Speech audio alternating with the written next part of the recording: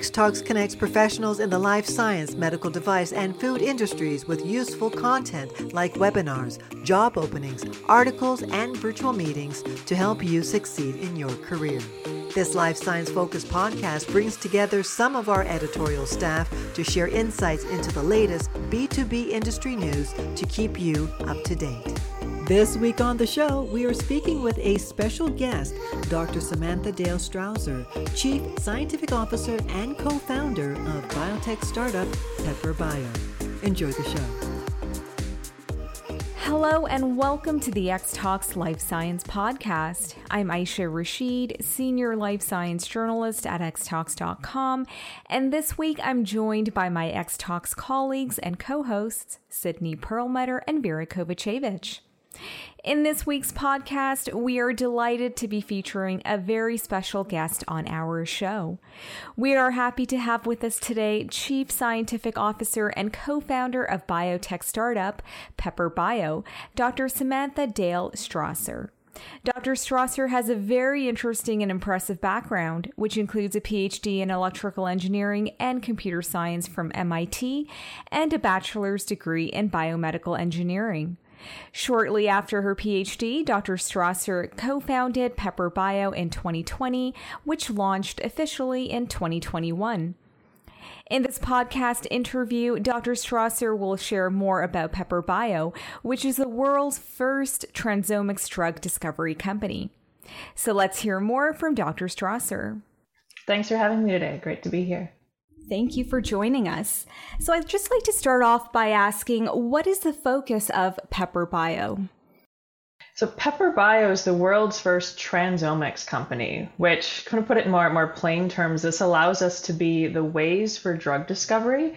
And we use the biological equivalent of real-time traffic data to help pharma navigate to the fastest and safest route for positive patient outcomes. And so if we think about the advances that we've seen in the tech industry over time, we've seen a change in how we make more informed decisions from, say, navigating to point A to point B, as we've seen with Waze. And so Pepper, similarly, is able to translate multiple levels of impactful information of complex data to translate to meaningful, actionable conclusions that advance our own internal drug programs in the therapeutic space or the drug development programs of partners. Again, fundamentally allows us to navigate towards the most promising therapeutic candidates for really optimizing to the best of our ability this optimal clinical trial roadmap. And so just like how Waze brings in different data sources as the foundation, such as where roads are, as well as dynamic information from traffic, we do the same at Pepper in drug discovery. So fundamentally, we like to talk about this in three key pillars that this allows us to accomplish. So one is the integration of post-translational modification data, bringing more functional information to the space. The second is bringing global context. So everything that we do is unbiased, and it's a systems-wide analysis that can encompass all of the biological context of interest. And then lastly is where really transomics comes to play of integration across all of this information. And that provides us the ability to drive towards causality when we integrate across all of these data layers, which is a phenomenal leap forward in the field and where we've really seen, gaining momentum of hope for getting there, and Pepper's leading the way of accomplishing this. Now, what prompted you to start Pepper Bio? Yeah, what prompted me to found Pepper Bio? This really stems from two facets, one on the personal side and the other on the scientific and technical side. So personally, I've always had a strong drive towards wanting to impact patients and really reach finding new treatments at the end of the day. And this was really driven home by my own personal experience with disease through a family member, my father. He was diagnosed with frontal temporal dementia while I was in graduate school. And when we learned of this diagnosis, my family and I quickly went into problem-solving mode. We started looking for, where can we find new treatments, anything to stop or slow the disease. And we quickly learned, as is the case with most neurodegenerative diseases, there are no options today. And this really struck a chord of my seeing what impact I wanted to make for people, because this hopelessness that one feels when you can't treat or even provide any sense of really alleviating that disease was earth-shattering for me and for my family. And so, this vision of really wanting to change that state of the world for others, to bring new insights and opportunities for highly complex disease, is at the foundation as to why, for myself, I've been growing and had founded Pepper, and also for my co-founder, who has had, unfortunately, similar experiences with neurodegenerative diseases in his family. So this goal to really treat the untreatable is the core that really keeps our momentum going here at Pepper. The second facet, and I mentioned there's really the technical side that drove Pepper as well. So for me, this stemmed from always really the love of finally the data we have access to in biology, coupled with the computational power to do something with that. And so my career is really focused around what I call a bilingual engineering kind of background, essentially, in both computation as well as biology.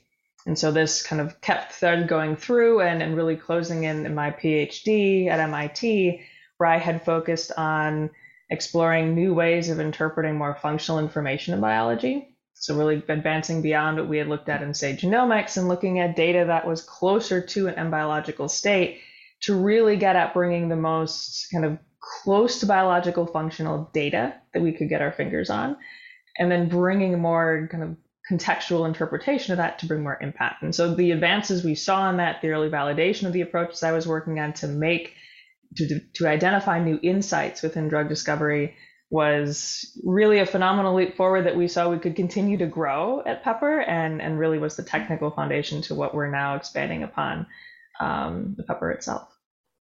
Thank you for that very great answer. And so how does Pepper Bio kind of stand apart from other drug discovery biotechs and biopharma companies, especially as the first transomics drug discovery company? Yeah, and so this distinction for Pepper really stems from the starting point, the data that we draw from. I think we've seen a really big trend in the field of, it's not just about having more data, but the right data. And so at Pepper, we're essentially the leaders in the world at analyzing global phosphorylation data, which is a really big mouthful of a word, but what it means is data that's looking at proteins that are modified and can interpret their functional state. And I talk about function a lot, and the reason we really care about that state of what a protein's doing is it allows us to truly understand what's happening at a given time in a biological system. Just like with traffic, you want to know where the cars are on the road, how fast they're going. You don't just care about where the roads are. And so that's really where our ability to understand these modified protein pieces of data that we look at, what they mean in terms of biological context, really allows us to understand a disease system. And so this can look at how we best treat a disease. And it can also look at how we understand what a drug or a potential drug is doing to a system when studying a potential treatment. And so this gives us the ability to truly have a very deep understanding of biology of a disease that can lead towards patient impact. And so what we do at Pepper, with that information, how we integrate that data and interpret it in the context of other pieces of information, say genomics, again, your underlying instructions, data types downstream from there, known as transcriptomics, long proteomics, and phosphoproteomics. This approach really brings the context together towards that global functional and causal understanding that I mentioned at the onset. And so our ability to do that are the databases that we have that allow us to interpret this information, our analytics that drive that, is really the distinction of the context that we can bring to see insights that other drug developers would miss. Great. That really resonates with me because as a grad student, my projects involved looking at protein signaling and so signal transduction pathways. So I had a great interest in looking at protein phosphorylation. And, my supervisor or other people in the lab would be focused on the genomic roadmap of things. But I'm like, well, how does this translate functionally, right? We don't know whether those code, what that code actually means and what it's translating into. And that's so imperative for drug discovery in terms of identifying those targets. So that definitely resonates with me. And exciting to hear kind of your experience with it, and also seeing that need in the space. I think absolutely the historical progression we've seen in the field is phenomenal, right? 20 years ago, we could finally sequence the genome, and now we just have that information, to your point, to really drive towards that next layer of functional information. Absolutely. And actually, I'm just thinking now, Pepper Bio, is there a story behind the name Pepper? What does that signify, or if anything? So on the onset, we wanted a name that was really memorable, that showed our enthusiasm and energy for the space. And I mean, to some extent, who wouldn't want to add some pepper to their pipeline? Oh, so right. exactly. Yeah. But no, it was a fun word. We as a team liked it. It was easy, short, memorable. Absolutely. That's great. I love that. Thanks. I'm just wondering, for those of us that aren't really sure, can you just elaborate a little bit more about what is transomics? Mm-hmm. Absolutely.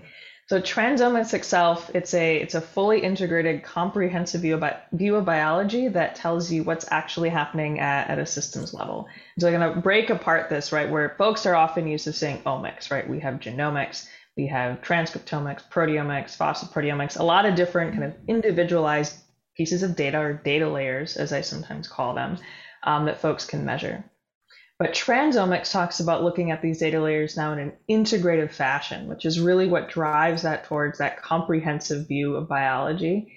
And it's by integrating across these that we can find new insights and really have an understanding of how these data layers essentially talk to each other, which is distinct from, say, what some folks might call multi-omics, or of kind of just omics independently, where, say, folks would look for simply agreement between layers, which isn't always indicative of how they're working together in terms of the information that you have. And so transomics, integrating across these, brings a context that brings us again to that truly biological functional state of understanding. Thanks for clarifying that for us. We were going to ask you, what specific approaches and tools do you use in your drug discovery platforms? So there's really two facets I'll break this into. So in terms of the approaches and tools. So first is on the data, and the second is on the computation and analytics itself. So on the data side, for the kind of information that we collect, these data layers, omics data that I've talked about, there's really two key tools that are used in this. So one is next generation sequencing. So this is what we're using to collect, say, genomic information, transcriptomic information. And the second is that of mass spectrometry, which is what allows us to collect proteomic and phosphoproteomic data. And so mass spectrometry, that's kind of a specific type we're actually looking at, is called data independent analysis. It's a really cutting edge approach in the proteomic and phosphoproteomic space to really collect larger data sets of information. Now, a commonality of all of these data types that we collect, whether it's next generation sequencing for, again, genomic or transcriptomic, or mass spectrometry for proteomic and phosphoproteomic data, all of these data collection approaches are looking at, again, global information. So they're unbiased. They're not looking at, say, a subset of a specific panel or a specific pathway. And it's this global context that really allows us to unlock and to see all of the players that are really happening in each molecular signaling space, to identify kind of, again, the full context of scope of a disease, what's going wrong, or when a drug is treated, what it's doing to a given biological system. And so at the end of the day, for patients, this means that we can start to see new treatment opportunities that previously would have been missed, and to really bring a context to have more efficacious treatments, and further along with that, also less toxic treatments, because we can see, again, a global scope of the interplay of this information to really see new insights that may have been previously missed. So that's kind of the data side that then streams straightly into the computational, that second facet of tools that I mentioned. And so again, across the board, by leveraging this global information, and we integrate across this to have more functional understanding and integrated context of transomics. And that's really the computation where that transomics comes to play.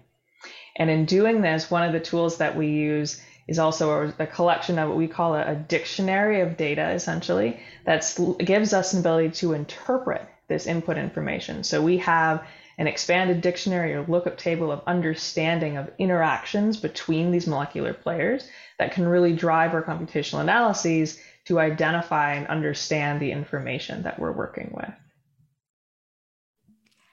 And what do you feel are the biggest challenges in drug discovery today?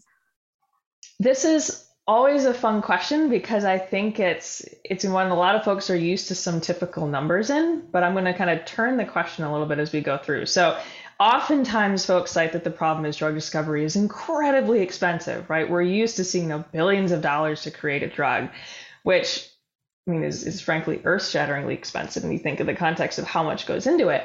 But you start to think of, why is this so expensive, right? What's really driving that high cost? And a lot really comes from how shockingly low the probability of success of any drug that's being considered is. 3% is the number that's often quoted, which, coming from an engineering and physics background to some extent, that number is just astonishing, right? People look at you like, how do you get anything done? And so really a lot of the biggest challenges are now centered around, or overcoming would be, how do we best increase that probability of success?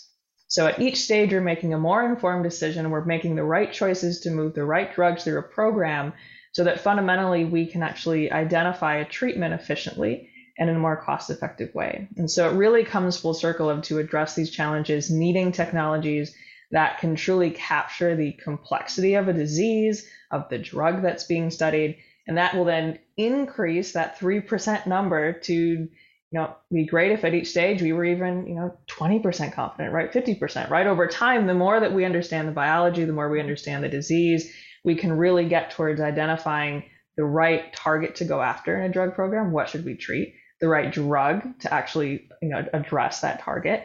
And at each stage, get to the point of really, again, at the end of the day, focusing on having more efficacious treatments for patients that are less toxic. So again, this really comes full circle to even what we talk a lot about at Pepper, of bringing in the right data to make that informed decision at each stage, to again interpret that context to fundamentally bring new insights over time. So, having spent a significant amount of time in academia at MIT, what similarities and differences do you see between academia and industry? And also, what are the strengths and weaknesses, or pros and cons, of both? So I guess I'll start with similarities. I think, one of the things that I've always loved about both is just the people, the impact-driven nature that everyone has of really wanting to push forward new technologies that can solve big challenges in our world today, right? I think that's something that I've seen in both spaces. And as for differences, it really stems from, at least from my experiences, seeing the stage of development of the research, which also leads to how they complement each other. And so I'll build out on that, but give the caveat of I'll answer this in the context of, say, startup industry, since that's where I'm in the thick of today. Which can, I think as many folks will know, be different from, say, your bigger pharma industry per se. But kind of how those stages are different. So academia, you'd see, much earlier in terms of the scientific pursuit, a different freedom of being, I'll say, more speculative and exploratory in terms of where that insight may provide impact. So you obviously see a lot more basic science focus, for example. And this freedom has, obviously, it's a large advantage for a lot of questions that otherwise may not be explored, right? I think there's a beauty to that facet of academia.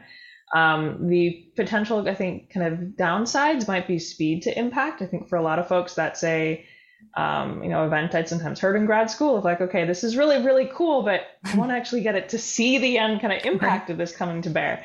And so that was something for me, that goal towards impact did, fuel some of my transition to the startup industry. And so I think that's, again, that complementary nature where once, you see early indicators in academia, it's a really great transition for folks who want to really drive that, say, more commercial impact side to now take that technology and run with it, right? And that's been the enthusiasm, the energy that's been amazing. Founding a startup, working with other folks passionate about this space, is you see that drive and that focus to now let's take this to something that meets an immediate need that folks have. Let's bring this to a product. Let's grow this quickly and effectively. And I think that transition, I think, has been really amazing to see, and thrilling to be a part of. You asked about cons of the startup world. I think one of them that's been interesting to see and observe over time is actually been unique to the biotech space. I think historically there's been an example of a lot of startups in the biotech space, say, needing to have a molecule to really move forward. I think something where platform technologies, there was a bit more question of early on. But recently, we've been phenomenal to be a part of a wave of what's now known as tech bio. And so this is really a contrast to that of your traditional biotech sentiment of having a really true technology forward focus to solve challenges in biology. So I think we're starting to see now the rise of, say, true platform technologies. Although this was something that our current investor at NFX, Somri, has been a really big leader in, of bringing forward this tech bio wave of companies that are, I'll say truly that merge of, say, your more, West Coast kind of tech concept with, say, your more East Coast biotech kind of implementation and need. And we're thrilled at Pepper to be a part of it. I know something we talk about a lot is, as a true platform, we can keep seeing repeated insights identified. And I think this is the big advantage of this new wave that's starting to grow. Mm-hmm. And so right now, Pepper Bio, I believe the focus is on a couple of therapeutic areas. And what are those areas? And are you looking to branch out in the future? Yes. So absolutely. We're broad strokes. The benefit of what we're doing is that it can have an impact in a lot of different therapeutic areas. We often say we're TA agnostic. Mm-hmm. Our kind of areas we've targeted more tightly is that around oncology, neurodegenerative, and inflammatory.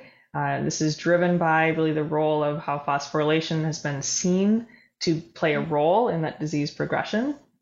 As a result, for us, we've really taken a short-term approach to focus on our internal programs on oncology. Again, due to phosphorylation's role, due to the speed to impact that we have seen that we can have here. Notably, this is actually one program is in partnership with Dean Felsher's lab at Stanford, as well as an internal program that we have in that space as well. Along with that, long-term is where we really see our ability to have an impact in the other TAs that I mentioned as well. So neuro and inflammatory coupled with cancer can start to really, again, show that true platform nature of what we're doing and having repeated insights come to bear. What are the short and long-term goals of Pepper Bio? So this is where our really short-term goal is within that program in oncology to drive forward and have a therapeutic that we can have proof of concept come through in the clinic. We've seen already some indications from partnerships that we've had, kind of our ability to have impact on a clinical stage molecule, but that's something that we're seeing now is also bringing that impact forward for our own in-house programs. Long-term is really, building out those two other therapeutic areas in parallel with oncology. So impacting and identifying new therapeutics within neurodegenerative diseases, within inflammatory diseases, to really round out our own pipeline in that impact that we can have across a range of diseases. And what this, we see really brings for the kind of broad vision of the future that we're building towards is, a world where when you go to the clinic, right, your doctor will identify a treatment that's for your disease. And the goal in some ways is very simple, right? You want to have that treatment be one where it's effective. There's no long-term side effects. There's no remission. You really see that it's paired correctly of that treatment with your specific disease type. And I think we've definitely seen a trend towards new approaches that get closer to that. We think historically in cancer, it used to be your disease was the tissue of origin, right? Mm-hmm. And to date, we've now been seeing, okay, this has been refined by the industry to be the tissue with the mutation profile. But at Pepper, what we're doing is getting even more refined than that. So we're bringing a transomic signature that can come to bear to really refine that even more tightly, so we can have that correct pairing of treatment to disease for each patient. And that then will bring us towards that future of really having, again, treatments for what are currently the untreatable. Also, another interesting question that I always, like to ask people like yourselves who've made that transition from academia to industry. Do you think that, both spheres could benefit from partnerships between the two, so more of a bridge between academia and industry, could benefit both worlds? Yes, absolutely. And that's actually partly where we've been fortunate to have a partnership with a lab at Stanford, so Dean Felsher's lab at Stanford, and have really seen that really merge with an expert in academia, in this case in MYC-driven cancers, and working with Dean, have a really tight synergy with the challenges we're looking to solve at Pepper. And we've on both sides been thrilled for that chance to really cross that bridge between both industry and academia. And that's something, we actively look for, the right synergies with that and meeting new folks to do so. So absolutely, there's a big benefit there. Great. Well, thank you so much, Dr. Strasser, for being on our show today and for sharing your insights and, giving more information about Pepper Bio. It was wonderful to learn more about the company and all of your initiatives. So thank you so much for your time. Thank you for having me. Great to speak with you all. Really enjoyed the discussion today. Thank you once again. So that's the end of this episode of the X-Talks Life Science Podcast. If you liked today's show, don't forget to rate, review, and subscribe. Thank you, everyone, and see you next week. Bye. Bye. Bye. Thanks for listening to the X-Talks Life Science Podcast. If you enjoyed our discussions today, please share the episode with your friends and colleagues, and be sure to subscribe in order to be notified when a new episode is released. To join in on the discussion, you can find X-Talks on social media. Email podcast@xtalks.com or comment on the articles directly. Links are in the show description. Take a moment to join our community at xtalks.com to get access to everything we have to offer, including webinars, job listings, virtual meetings, articles, and more. The views and opinions expressed in the podcast are those of the speakers sharing them. They should not be taken as professional advice and do not necessarily reflect the policy or position Honeycomb Worldwide. For further information, email us at podcast@xtalks.com. Thanks for joining us, and we'll see you next week.